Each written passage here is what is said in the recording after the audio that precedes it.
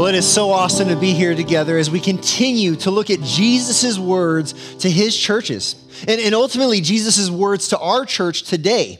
And so as you remain standing in honor of the word of God, I'm going to read for you just the first verse from this next church. This is the church of Pergamum, Revelation chapter 2, verse 12. Listen now to God's word.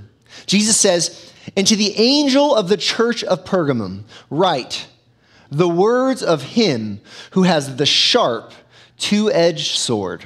Now, let's stop right there. Go ahead, just have a seat right now. And as you have a seat, I want us to get this image in our mind because with every one of these churches, Jesus begins by describing something about himself, and then he speaks to what the churches are getting right, and then what the churches need to correct. And this begins with Jesus talking about being the one with the sharp two-edged sword. Not really the typical image that you might have in your mind when you think about Jesus, but we're going to return to that. Now, I want to start by setting things up for you by really asking you to think about what's happening in the Ukraine right now. Everyone is aware that Russia has invaded Ukraine. There is a war happening. There are news images that fill our television screen all the time. But I want you to remember back right at the very beginning when Russia began to invade. You might have heard that the Ukraine, they gave an order so that all of the men of fighting age, they were prohibited from leaving the country. You guys remember hearing about that? Said if you're a man of fighting age, you cannot leave the country. But I don't know if you heard what happened after that. The last I checked, there have been 66,000 Ukrainian men who have returned to Ukraine. They have been studying abroad. They've been working abroad. Who knows where life has taken them. But they have seen their country being invaded. And they have, instead of playing it safe, instead of remaining wherever they were, they packed it up and they went home. They have answered the call to come to battle. They have answered the call to fight. They have come to fight for their families, fight for their homes, fight for their country, ultimately fight for their freedom. They have answered the call to battle. Now, I want to turn a corner because today we're going to look at a text that I think relates very clearly not to come to battle in an earthly fashion with weapons of modern warfare, but I think that we're going to see a call that has been placed upon us, his church, those who are in Christ, a call to battle. What we're going to see as we look, beginning in verse 12, is that Christ calls his church to battle for truth. He calls you and I, those who have trusted in Jesus, he calls us not to play it safe, not to sit on the sidelines, not to sit on our hands, but to battle for truth. It makes me wonder, how many of us are giving up ground in the battle for truth? When we hear the world around us speak things that are blatantly false, but it's the most popular dogma of the day, the most popular teaching of the day, and even though it contradicts the scripture, how many of us are giving up ground to that? How often do we compromise or concede or surrender to the enemy when truth is what is at stake? Now, let me ask us today, how many Christians are soft targets instead of being battle-ready believers? And how about you? Where do you find yourself in this battle that we face, this battle for stand for what's true and to trust in God's word?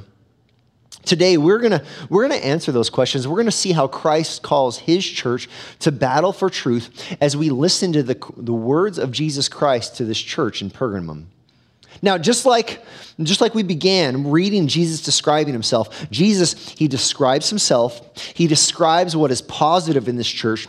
He describes what needs to change in this church. And then he gives them instructions in part in how to change it. And then ultimately he gives them a vision, a compelling vision of eternity. But let's go all the way up to the top. If you have not opened your Bible yet, would you open it to Revelation chapter 2?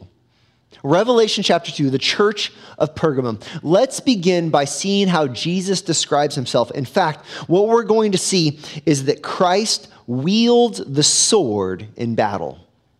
Christ wield the sword in battle. Now, last night at before service, I mentioned that I should have brought a sword just as a prop. And I had like 8 to 10 guys say, oh, I could bring you a sword. I could bring you a sword. I didn't realize how many people in Valley had swords. And so I guess we're that kind of a church. And that's kind of cool, right? But that said, let's look at Jesus. Verse 12, let's look at him and the sword that he wields. It says, to the angel of the church in Pergamum, write, the words of him who has the sharp two-edged sword. Now, if you have not been here the previous few weeks, we've talked first of all about this word angel. This word angel can be translated angel as in a celestial being that makes you afraid when you see it. It can also be translated messenger. And so there's two kind of ideas about what is Jesus, who is he speaking to? Is he speaking to an actual celestial angel, or is he speaking to maybe a messenger or a leader or a representative, a human in the church? And I land on that second area. I think Jesus is actually speaking to a leader in the church. You can disagree with me. We can still get the same meaning out of the rest of this text, though. So he says, to the angel of the church in Pergamum. Now, Pergamum, it was a capital city in Asia Minor, and this was a classy city. This was a city where the elites would flock to. This was an erudite city. This is a city that had a famous university. In fact, it had a university that had a famous library. You think about the ancient world. In the ancient world, they had a library of over 200,000 volumes. I mean, talk about goals, right? I'm working on that right now. They had an incredible library. This was a city where some of the princes lived. This was a high-class city, and being that, this was a city of abundant pagan worship. Multiple shrines and multiple temples and multiple altars of sacrifice. We'll talk about that more in a minute. This is the church that Jesus is speaking to. And because of their unique situation, their unique position in life, Jesus describes himself as the one who has the sharp two-edged sword. Now, this is not a letter opener. This sword is a weapon for battle. This is not a sword that you put up on your mantle as a display. This is meant for waging war. This is the sword that Jesus wields. In this sword, it's described as two-edged, symbolically, potentially, to remind us of the different functions that the sword has. I mean, when we think about a sword, and a sword really has two functions, right? It has a function that protects or that frees, that does good, or that helps to free people, but it also has a function to conquer and to rule. I think that potentially is what's described here as we think about this sword. See, Christ, his two-edged sword, first of all, it delivers. This is a sword of deliverance. This is the sword that Jesus wields to break the bonds of those who are enslaved by their sin and that are captive to Satan himself. Christ has the sword that frees us from slavery and captivity. But let's think through this theologically. Let's think through what the Bible describes when it talks about the sword that Christ wields. You might even be sitting here thinking already, what are passages that talk about a sword? What does this imagery of a sword mean? Well, most often this is the sword which is described as the Word of God. Maybe your mind went to a passage like Hebrews 4:12. Hebrews 4:12 says, "For the Word of God is living and active, sharper than any two-edged sword, piercing the division of soul and spirit, of joints and marrow." It says, discerning the thoughts and the intentions of a heart. You know what this describes? This describes the Word of God. This says that the Word of God, when it's appropriately handled, when it's correctly understood, the Word of God, it is sharper than a two-edged sword, and it pierces into the very core of a person. And it splits them right open, and it reveals, it discerns what is hidden in our heart. It says it demonstrates the thoughts and the intentions. It reveals your desires, your hopes, your dreams, your pursuits. The Word of God, it cuts you to the very core, and it shows you who you really are before the Lord. It's living and active. Where else does the scripture speak about the sword? If you think about Ephesians chapter 6, it speaks about the armor of God.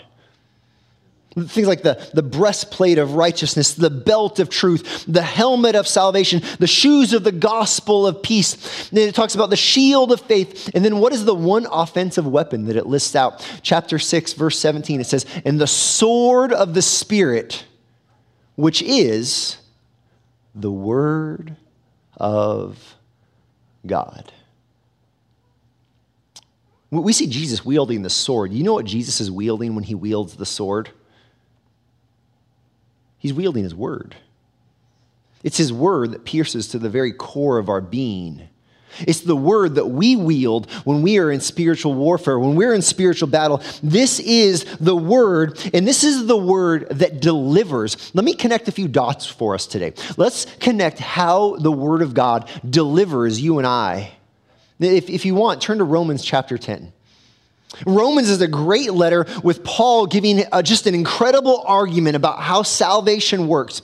And in chapter 10, he is going to give a clarifying statement about how salvation works. Romans chapter 10, verse 9 says this. It says, because if you confess with your mouth that Jesus is Lord and you believe in your heart that God raised him from the dead, you will be saved. You'll be saved. This is how someone is saved. Notice, it describes something internal and it describes something external. The internal is if you believe in your heart. This is talking about an internal belief where your confidence, where your hope is on Jesus and his death and resurrection. If you believe in your heart that Jesus is the perfect sinless Son of God, that he died, was buried, and resurrected, that God raised him from the dead, this is the internal. But then notice the external. The external is if you confess with your mouth that Jesus is Lord. Now, I don't want to go into this too much, but I think this is a specific image in the New Testament.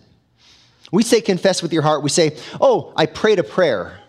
Or we say, if you confess with your heart, confess with your mouth. We say, I prayed a prayer, or I raised my hand when the pastor was speaking, so I must have confessed, right? I actually think that Romans 10 is speaking about baptism, the original Christian confession. When you have trusted in Jesus, when you have believed in him, what you would do is as soon as possible, you would be baptized. You say, Jesus is Lord, and then you'd be dunked, and you would be identifying yourself with Christ. Now, this does not mean that you have to be baptized to be saved, but what the idea here is that if you are saved, you end up pursuing baptism. But here's what I want us to see. Go back to verse 9. Because if you confess with your mouth that Jesus is Lord and believe in your heart that God raised him from the dead, you will be saved. Believe in your heart. Now, just go a few more verses. Go to verse 17. It ends up describing it a little bit more, and then it says this. So faith or belief. In verse 9, it says if you believe in your heart or if you have faith in your heart. In verse 17, so faith or so belief, same idea, comes from hearing, and hearing through the word of Christ.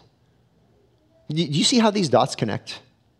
How is someone saved? Someone's saved by belief. But how does that belief happen? That belief happens when they hear what? When they hear the word of God which is the sword of the Spirit, the word of God which is wielded by Christ, the word of God which is the sharp two-edged sword that is used to deliver as it breaks your bonds from the slavery of sin. This is what Christ says to the church of Pergamum. He says, I am the one who has the two-edged sword. And that edged sword, one edge potentially is used for the liberation, for the salvation and the deliverance of sinners in need of saving grace. But the other edge, there's another use. This is a use that we heard when we listened to Psalm 2 at the very beginning of our service. See, Christ's two-edged sword, it delivers. But secondly, Christ's two-edged sword defeats. It defeats. Listen very carefully. Those not delivered by Christ by faith will be defeated by Christ by fiat. When I say fiat, I mean decree. One day Christ is going to speak and all of his enemies will bow before him. One day the words that come out of Christ's mouth are going to conquer and rule all who would stand against him. Turn with me to Revelation 19. Revelation 19 we're nearing the very end of the entire Bible. And this is this moment where the nations of the world want to come and stand against Jesus as if they can conquer him, as if they can overpower him, as if they can go toe to toe in the ring against him. Look at the vision that John gets in the very end, starting in verse 11. It says, "Then I saw heaven open, and behold, a white horse. The one sitting on it is called Faithful and True." This is Jesus. "And in righteousness he judges and makes war. His eyes are like a flame of fire, and on his head are many diadems or many crowns. And he has a name written that no one knows but himself. He is clothed in a robe dipped in blood. And the name by which he is called is the Word of God." Think John chapter 1. "And the armies of heaven, arrayed in fine linen, white and pure, were following him on white horses. From his mouth comes a sharp sword with which to strike down the nations, and he will rule them with an iron rod, and he will tread the winepress of the fury of the wrath of God the Almighty." Those not delivered by Christ by faith will ultimately be defeated by Christ by fiat, by the word that comes out of his mouth. Listen to me very carefully. There are only two options here. There are only two eternities here. There are only two responses. Only. One response is to trust in the salvation given through Jesus, the perfect sinless Son of God, who died in your place and paid the price for all of your sin, who was buried and in victory was resurrected. That is option one. That option leads to your deliverance. And option two is to deny Christ. Option two is to be religious without trusting in Christ. Option two is to hold Jesus at arm's length and say, "Nah, I got a little bit of Jesus on the weekends, but really my life is mine, and I actually don't trust him for my salvation and for my hope and for my deliverance." And listen very carefully, that is a terribly frightening option. When you see Christ wielding the two-edged sword, the sharp two-edged sword, is that an image that fills your heart with joy and relief and hope and gratitude, knowing that he has delivered you? Or is that an image that fills your soul with terror and trembling and foreboding as you know that you are dead in your sin and that your heart is rebellious toward him? This is how Christ describes himself to this church in Pergamum. He says, first, look at me. Look at me as I wield this sharp two-edged sword. And then he begins to describe them as a church. And his first words are very, very wonderful. He begins by speaking with a commendation. Look at verse 13. We see that Christ commends faithfulness amid battle. This is a church that we're going to see they are in the middle of the battle. They are in the middle of the battlefield. And Christ looks at them and he looks at the ways they're faithful and he gives them high praise. Verse 13 says, "I know you dwell. I know where you dwell, where Satan's throne is. Yet you hold fast my name and did not deny my faith, even in the days of Antipas, my faithful witness, who was killed among you, where Satan dwells." If you have your own Bible, I encourage you to circle those words, "I know."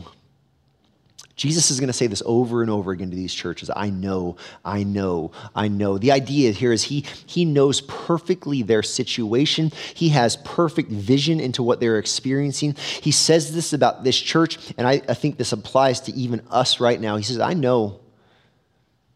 It's him saying, I see what you're going through. He gives three statements here of what he knows or what he sees about this church in Pergamum. I think some of us might relate to this. First of all, he says, I see you. Christ sees you behind enemy lines. Where does it say that they live? I know where you dwell, where Satan's throne is. Where Satan's throne is. See, Pergamum, in its wealth and in its abundance, it had multiple temples and multiple altars. But one of the altars, it's the altar of Zeus Soter. This altar was constructed after what those in that region, they believed to be the Greek gods defeated the barbarians that were trying to attack them in 421 BC, almost 250 years before Jesus came. And so they built this massive altar into the cliffs. This thing is 90 feet square. It's giant. It's 20 feet high, and all along the front and the sides of it, there are sculpted depictions of these Greek gods conquering over the barbarians. And it's not just a piece of art, because this is an altar. And on this altar, there would be pagan priests 24 hours a day, 7 days a week, offering sacrifices to the pagan gods. You take a look at this thing, and you know what it looks like? Looks like a throne. And Jesus says to this church, he says, I know where you dwell. You dwell where Satan's throne is. Last week we saw the church in Smyrna. They had to deal with the synagogue of Satan. But here, the church in Pergamum, they have to deal where Satan's throne is, where it's a central hub of satanic activity in the form of pagan sacrifice and worship. So I know where you dwell. You dwell behind enemy lines. And we hear that, and most of us, we don't have a pagan throne in our life that we have to deal with, but how many of us, we are one of few Christians in our family? And our family, by all accounts, is somewhat godless. And we try to hold to the scripture, and we try to hold to truth, and we try to hold to the biblical values, and we find ourselves oftentimes alone and overwhelmed. Or what about not in our family? What about in your work? Or if you're in school, in a public place? And every day you go through those doors, you know that all the pressure is on you to not say Jesus, to not talk about what's moral, to not talk about what's right, to not bring up the things of God, but you're just supposed to keep your mouth closed and to go with the flow. Why? Because who's in power there? Well, it seems to be a central activity where Satan seems to be in power. She says, I see you. I see you living behind enemy lines. I see the cultural pressure you have. I see the rising tide of secularism. I see the difficulty you experience as you trust in me, and very few around you trust in me as well. He says, I see you living behind enemy lines. But that's not all he sees. Secondly, he says to this church, he says, I see you holding fast. I see you holding fast. He says, yet you hold fast my name and did not deny my faith. He says, regardless of how much pressure is being applied to your life, whether it's peer pressure for us today or the secular or the paganistic pressure of worship in that day, he says, I see that you, what is the term? Hold fast. Hold fast to what? To the name of Jesus. This reminds me of last week. Andrew did a great job talking about the synagogue of Satan and relating it to our cultural time today, where Generation Z, they experience a morality that it's like having a compass that's broken. So Andrew, he did a great job explaining that, you know what? We live in a world where the next generations, they're growing up thinking right and wrong is really important. But the problem is their right and wrong is not built on the revealed word of God. Their right and wrong is based on the cultural winds of the day. Jesus says to this church in Pergamum, I know where you live, and I see that despite all of the external pressures, you are holding fast to my name. You do not deny the faith. When the pressure's on, you don't say, you know what, Jesus is my way and you might have your way. You recognize, you hold fast. This is the idea of being faithful in battle or uncompromising in your convictions for the gospel. He says, I see that. And the third thing it says Jesus sees is Christ sees the price of faithfulness. He sees how it can be costly. You know what that cost looked like in Pergamum? He says, even in the days of Antipas, my faithful witness who was killed among you. Now, we don't have accurate historical records of Antipas. All we have are traditions or legends. The legend of Antipas, though, is that he was a faithful witness. In fact, if you look, it says, Jesus says faithful witness. That word witness, it can be translated martyr. And the legend we have of Antipas is that he was martyred for the faith. And the way he was martyred is that they built an iron bull, like a male cow, bovine. They built an iron bull. They enclosed Antipas in it. They put it on an altar. They stoked under this bull with wood, and they lit it on fire until Antipas was burned alive inside of this thing. It says, even when he was martyred, you did not deny my name. Even when they're killing believers around you, you held fast. Let me ask us today, Valley. Could Christ say this to us? Could Christ say to us as a church, says, I see the pressures around you in the culture. I see the difficulties. I see that lots of people are leaving Washington and fleeing for more religiously free areas, and you remain and you're here. Could he say that you are holding fast to the name of Jesus, regardless of the cost? How about not just to Valley as a church? What would Christ say to you?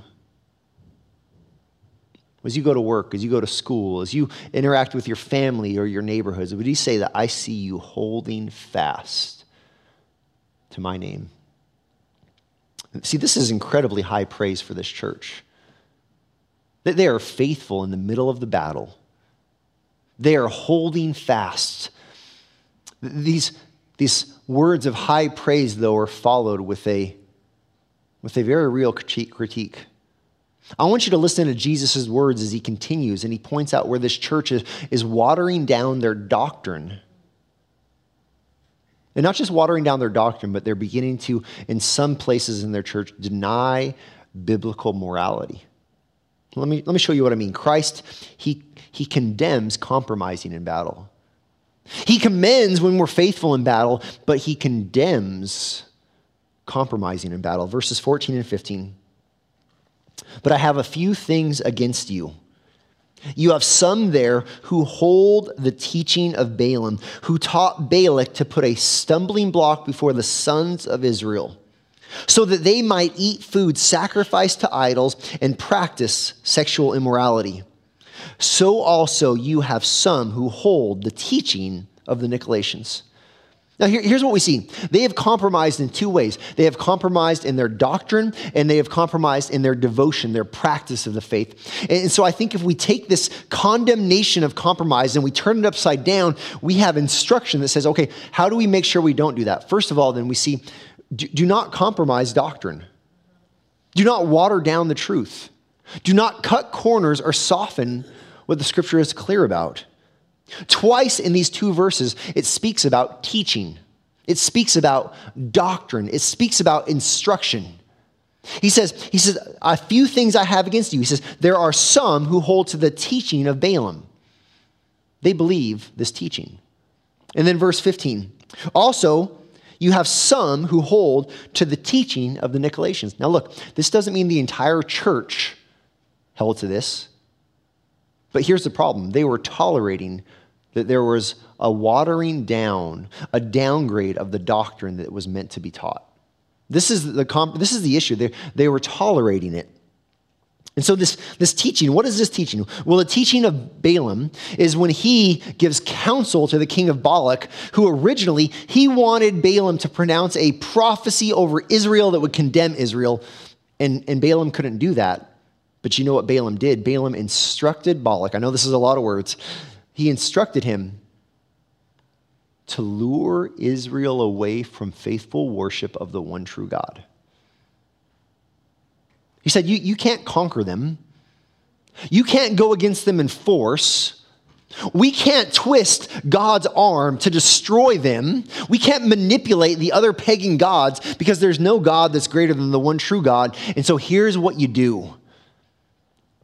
You tempt them with advice and wrong teaching. And then you get passages like Numbers 31:16. Describes exactly this happening. It says, behold, these, Israel, on Balaam's advice, caused the people of Israel to act treacherously against the Lord in the incident of Peor. And so the plague came among the congregation of the Lord. Here's what we know. Balaam had teaching that was contrary to God's revelation. And then it talks about the teaching of the Nicolaitans. Again, we don't know anything really about the Nicolaitans. We have conjecture. I shared some of that a few weeks ago. We have some conjecture, but we don't know anything about them. But here's what we know. Chapter 2, verse 6, they had evil works. Now, chapter 2, verse 15, they had evil words. They had false teaching and false behavior. And we learn Jesus condemns this. This means that we must make sure we do not compromise the Word of God. Do you know what the very first temptation really was? If you go all the way back to Genesis chapter 3, you have Adam and Eve in the garden. There's been no sin yet. Everything is perfect there in the garden with every need they have met. And the serpent, Satan in disguise, he comes and he tests them. And you know what he says? Did God really say? This is the original temptation. The original temptation is the repeated temptation. It's the continued temptation. It's the temptation we face every day where we stand and we say, did God really say? The temptation in our culture is for us to look at the one true way. Jesus says, I am the way, the truth, and the life. No one comes to the Father except through me. And we live in a world that wants to water that down and says, you know what? It doesn't matter what you believe as long as you're sincere in what your belief. We live in a world that says, you know what, all roads lead to heaven. As long as you're a good person, God will be pleased with you. And so, you know what, we can be relative in our beliefs. And, you know, I'm okay with loving Jesus, and you can be okay loving whoever you want as a God. And as long as we're good people and we all believe something sincerely, guess what? We're all going to go to heaven.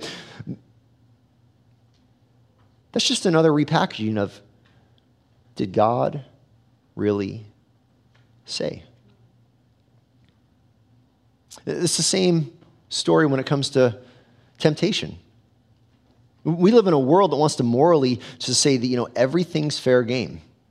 You live whatever life pleases you. As long as you're not hurting someone, you can be just fine doing whatever it is you want, even though the scripture gives clear instructions to the opposite. And you know what they're really saying? Did God really say?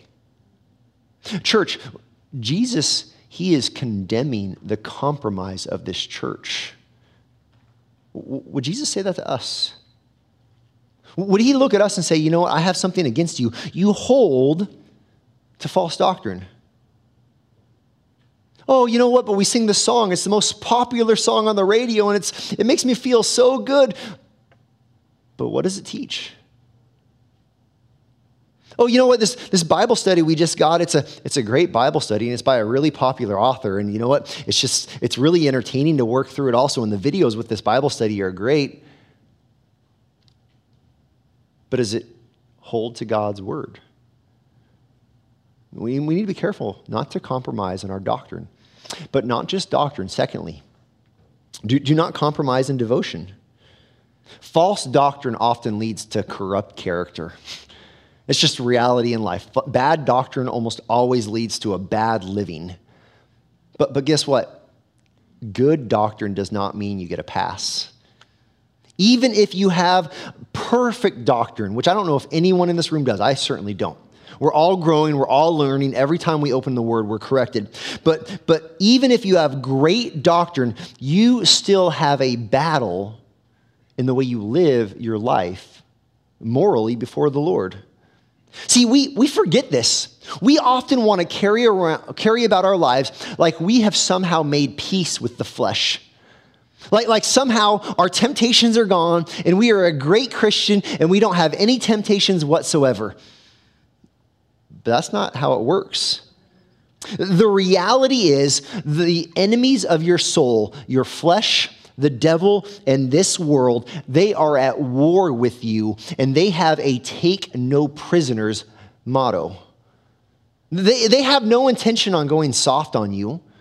They have no intention on going easy on you. Your fleshly desires want to kill you. Your sinful desires want to kill you.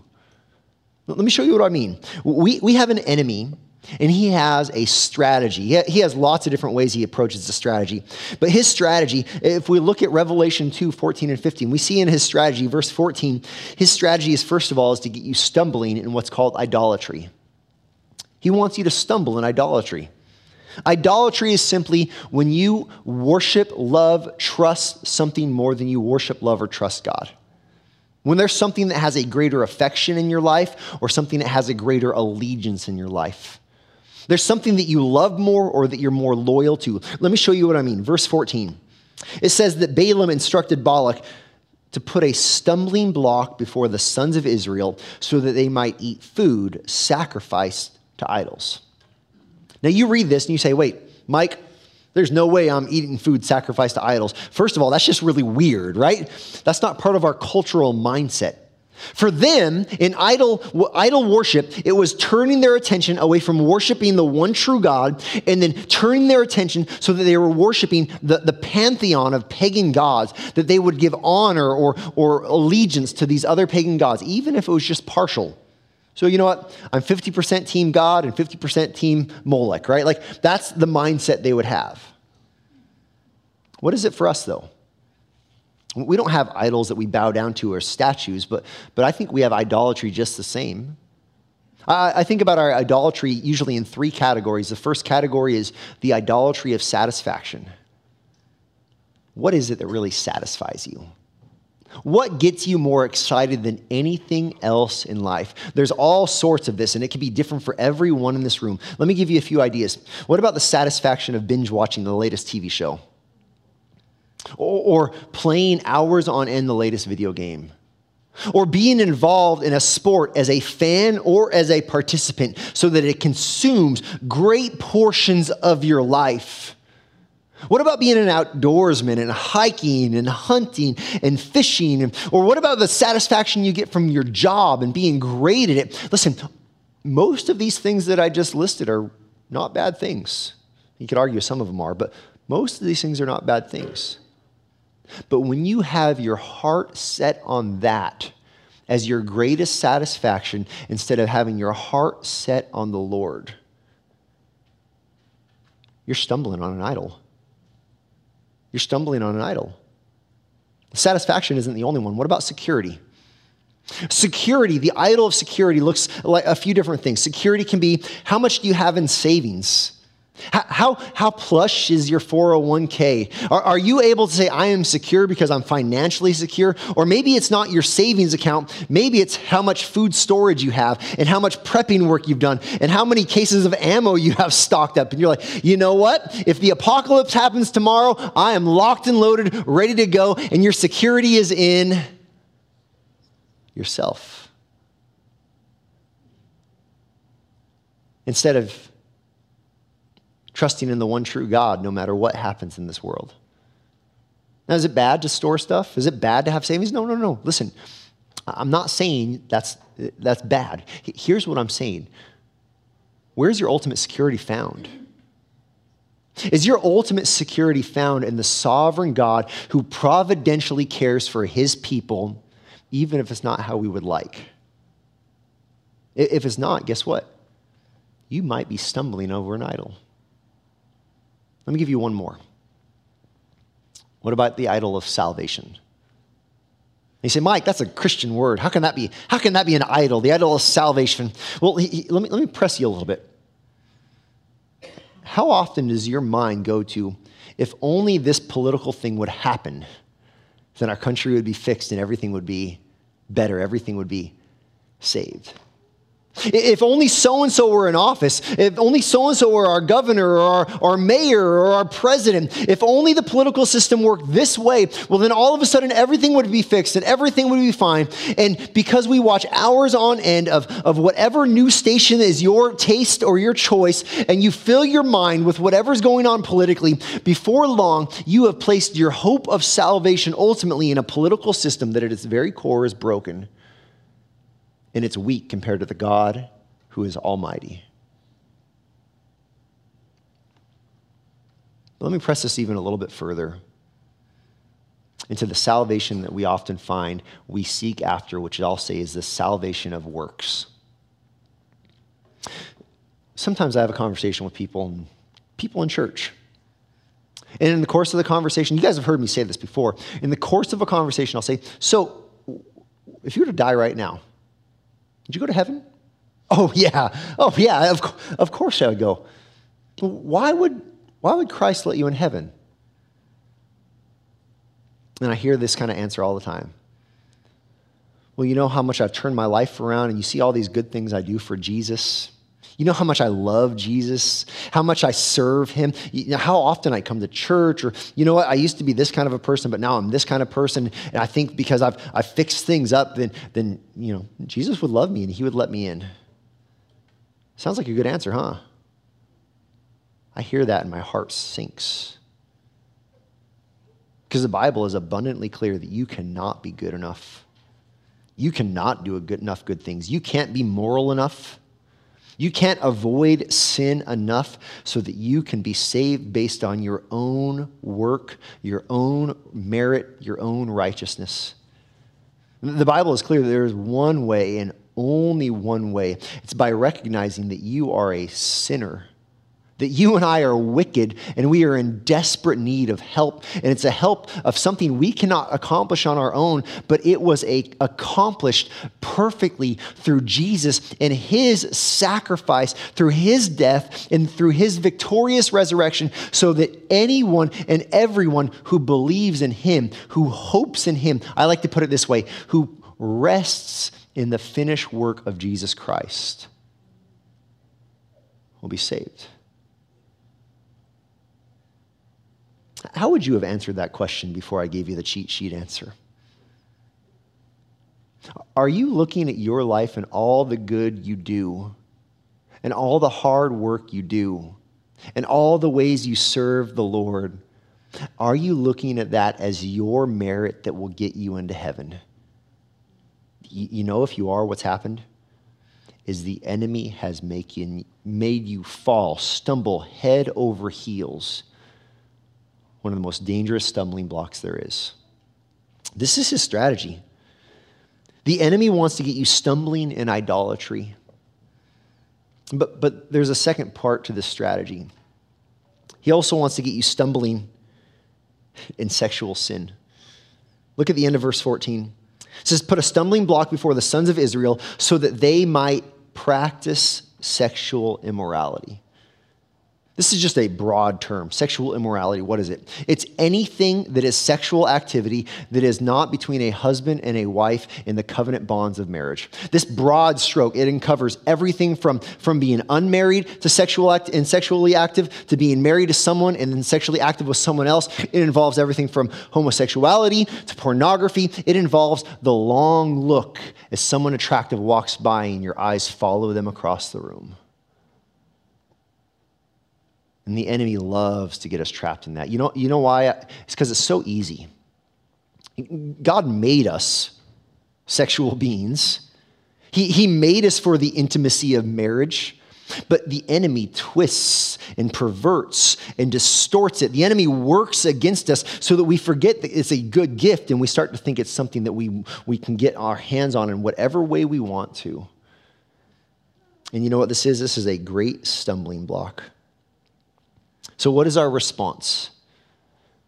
Our response is twofold. First, I would say, as a believer in Christ, is to make war against your flesh. Romans 8:13, it says, "For if you live according to the flesh, you will," say it with me, "you will die. But if by the Spirit you put to death the deeds of the body, you will live." It's to make war. It's to not let up. It's to continually be vigilant in your guarding yourself by the power of God's Spirit to make sure that the flesh is not killing you. Jonathan Owen, a Puritan, he says, "Be killing sin, or sin will be killing you." It's just a great way to summarize it. You're always on the battlefield. You're always making war. You're always having to deal with the onslaught of attack of your flesh. Be killing sin, or sin will be killing you. That's the first aspect. But the next aspect, verse 16, Christ commands his church to repent. And I'm just going to be honest, I'm not going to get to the very end of this, but here's where I want to land. Christ commands his church to repent, both individuals and the whole church. Now, when we talk about repentance, I got 4 fast statements. I'm going to give them to you pretty quickly. So if you're a note taker, get your fingers ready. When we talk about repentance, we talk about, first of all, repentance is turning away from sin in faith, and repentance is turning toward Christ in faith. Twofold. It's turning away from sin in faith, and it's turning toward Christ in faith. Look at verse 16. It says, "Therefore repent. If not, I will come to you soon and make war against them with the sword of my mouth." He says, repent.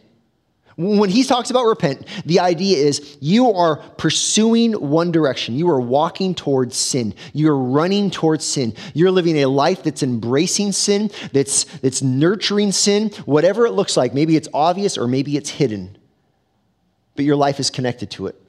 And when you repent, you turn away from it 180 degrees, and you don't turn toward an unidentified object. You turn toward Christ. You realize that Christ is more valuable than your sin, that Christ is more wonderful than your sin, that Christ is more worthy than your sin, and you set your eyes upon him. This is repentance. It's turning away from our sin, not turning toward ourselves. I'm a moral person. I got it all figured out. No. It's turning toward Christ. The second 2 statements. Repentance is a turning of the mind and a turning of the heart. The word repentance can literally mean to change your mind. It's no longer thinking good about this. It's thinking this is terrible. And you change your mind so you think that Jesus is amazing. But it's also a changing of the heart. Listen very carefully. One of the worst repentances that I witness from time to time is what I'll call the forced repentance. It's when your sin catches up to you and you get caught. And because you get caught, you have to repent. It's painful to watch that. Because we're never really certain if you really are trying to turn from your sin or you're really just trying to cover up what you've done wrong. Real repentance is when you bring it forward. You say, I am so sick of my sin. I hate it. I want nothing to do with it. I want to leave it so far behind me, and I want to run so fast toward Christ that I'm willing to do whatever it takes. It's where you lay your life bare before a brother or sister in Christ that you trust. You say, here is my mess. I'm turning from my sin. Will you help? It's a repentance of the heart. You think differently, and your heart is set on something completely different. Here's the last sentence, though. Unrepentance is a serious matter. Look at verse 16 again. Look at Jesus' words. He says, therefore repent. If not, this is not what we often picture when we think about Christ. If not, I will come to you soon and war against them with the sword of my mouth.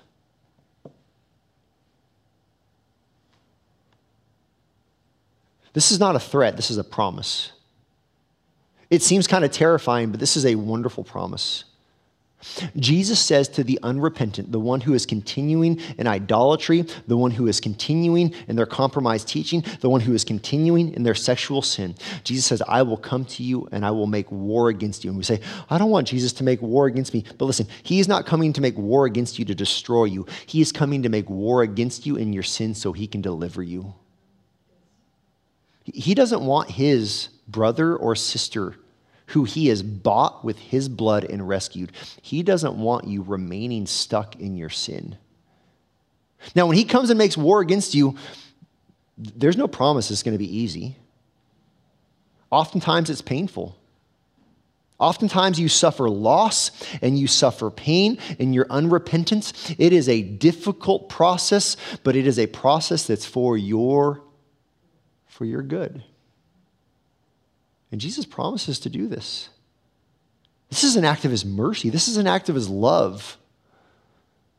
It's almost like a prisoner who's got, what is it called, Stockholm Syndrome, where they begin to identify with their captors.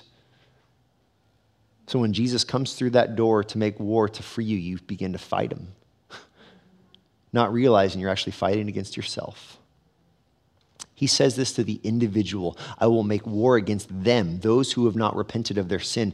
But look, he actually tells this whole church to repent. He says, therefore repent. Second person singular imperative. You as a church, as a united being, repent. I'm just going to sit here for 1 minute longer. This is really important for us as a church, Valley. It is so hard to deal with sin in church. When there is sin in the church, you know what we usually want to do? Sin's over here, and so we go like this. And then every once in a while, we peek to see if it's gone. Oh, it hasn't gone away. Wait. And we hope it goes away. And we want to bury it. We want to sweep it under the rug. We want to ignore it. We want to avoid it. But listen, the Bible doesn't call us to avoid and ignore sin in the church. Jesus, he calls us to repent from our compromised teaching, from our compromised doctrine, and our compromised devotion. He calls us to deal with it. Jesus' words, Matthew 18, verses 15 through 17. Jesus gives clear instructions on how we deal with sin. You could turn to 1 Corinthians chapter 5, verses 9 through 13. We are given instruction on how to deal with someone who is unrepentant in their sin and even removing them from fellowship.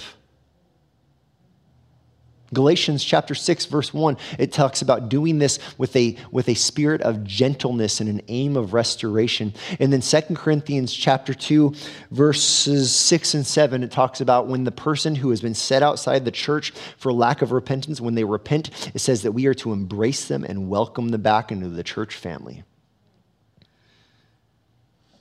You want to know what my least favorite thing to deal with in the church is? Sin.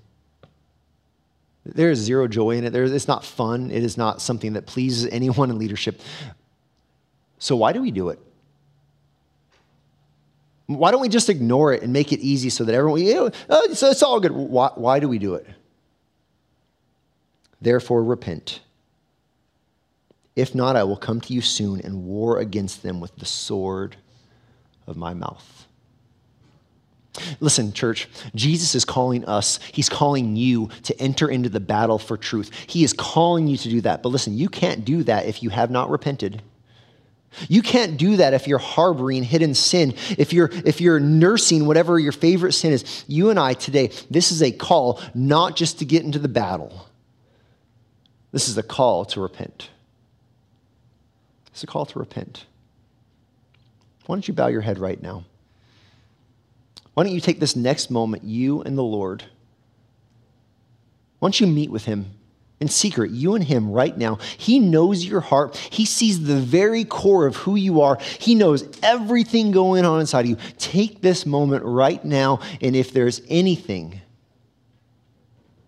in what you believe that you know you shouldn't believe, anything in how you act, you take this moment and repent. Turn away from your sin toward him, mind and heart, and then let's enter the battle together.